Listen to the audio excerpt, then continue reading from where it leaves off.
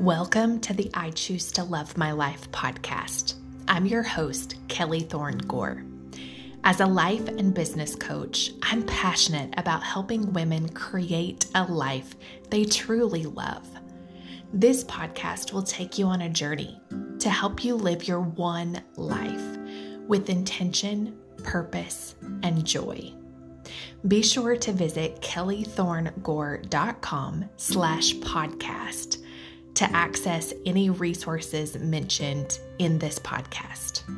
We're starting with a 5-day series to help you prepare for the new year. Let's get started.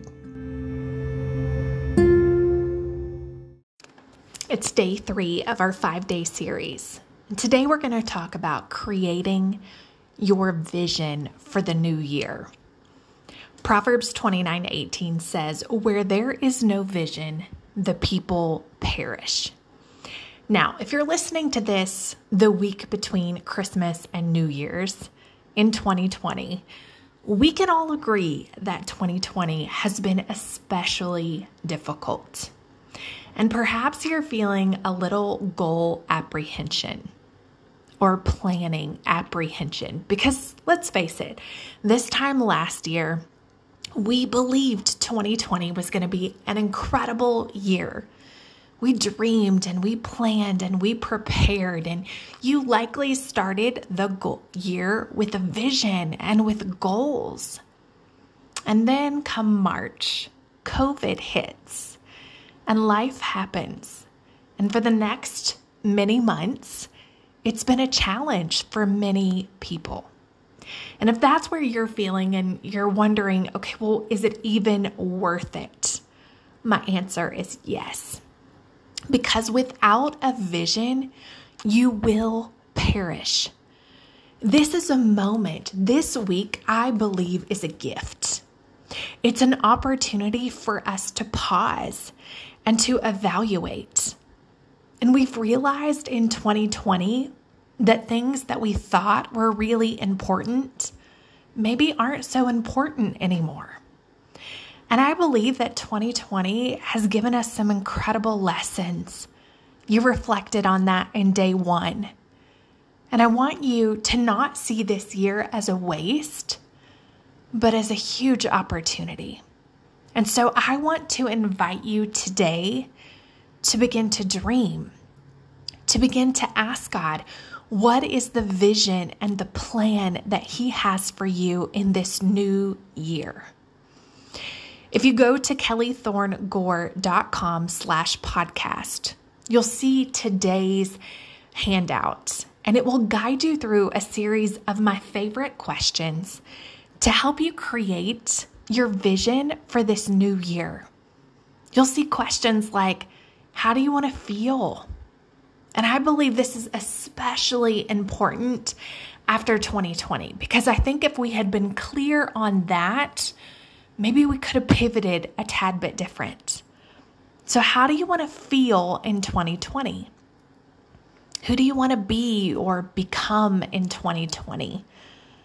What do you want to accomplish? What do you want a typical day to look like?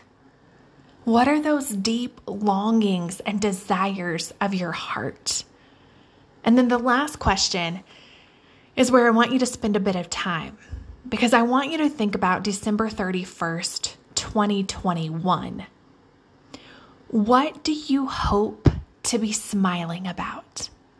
I want you to imagine yourself sitting by the Christmas tree and reflecting on the year that is to come, but you'll be reflecting as if it's already happened. And I want you to think through, what will you be smiling about? What things will be accomplished? What dreams will be fulfilled? How did you show up for yourself and your family?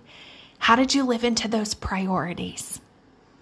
I want you to spend time creating a vision for your new year. Because without that vision, you will perish.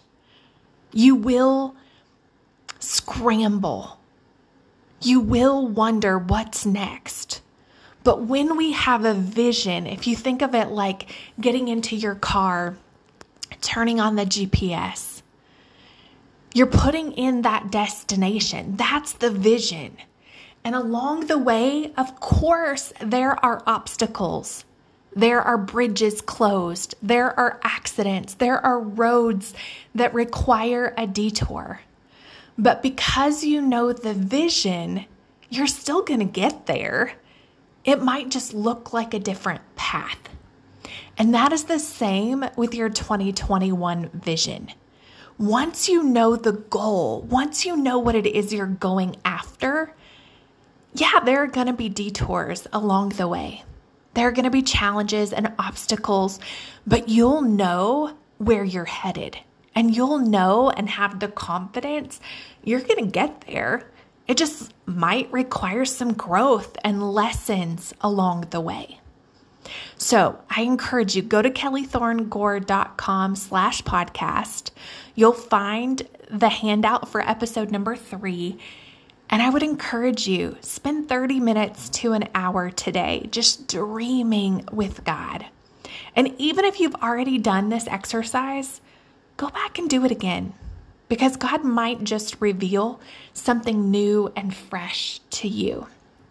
I'll see you tomorrow as we begin to unpack this and identify, well, how are we going to make that vision a reality?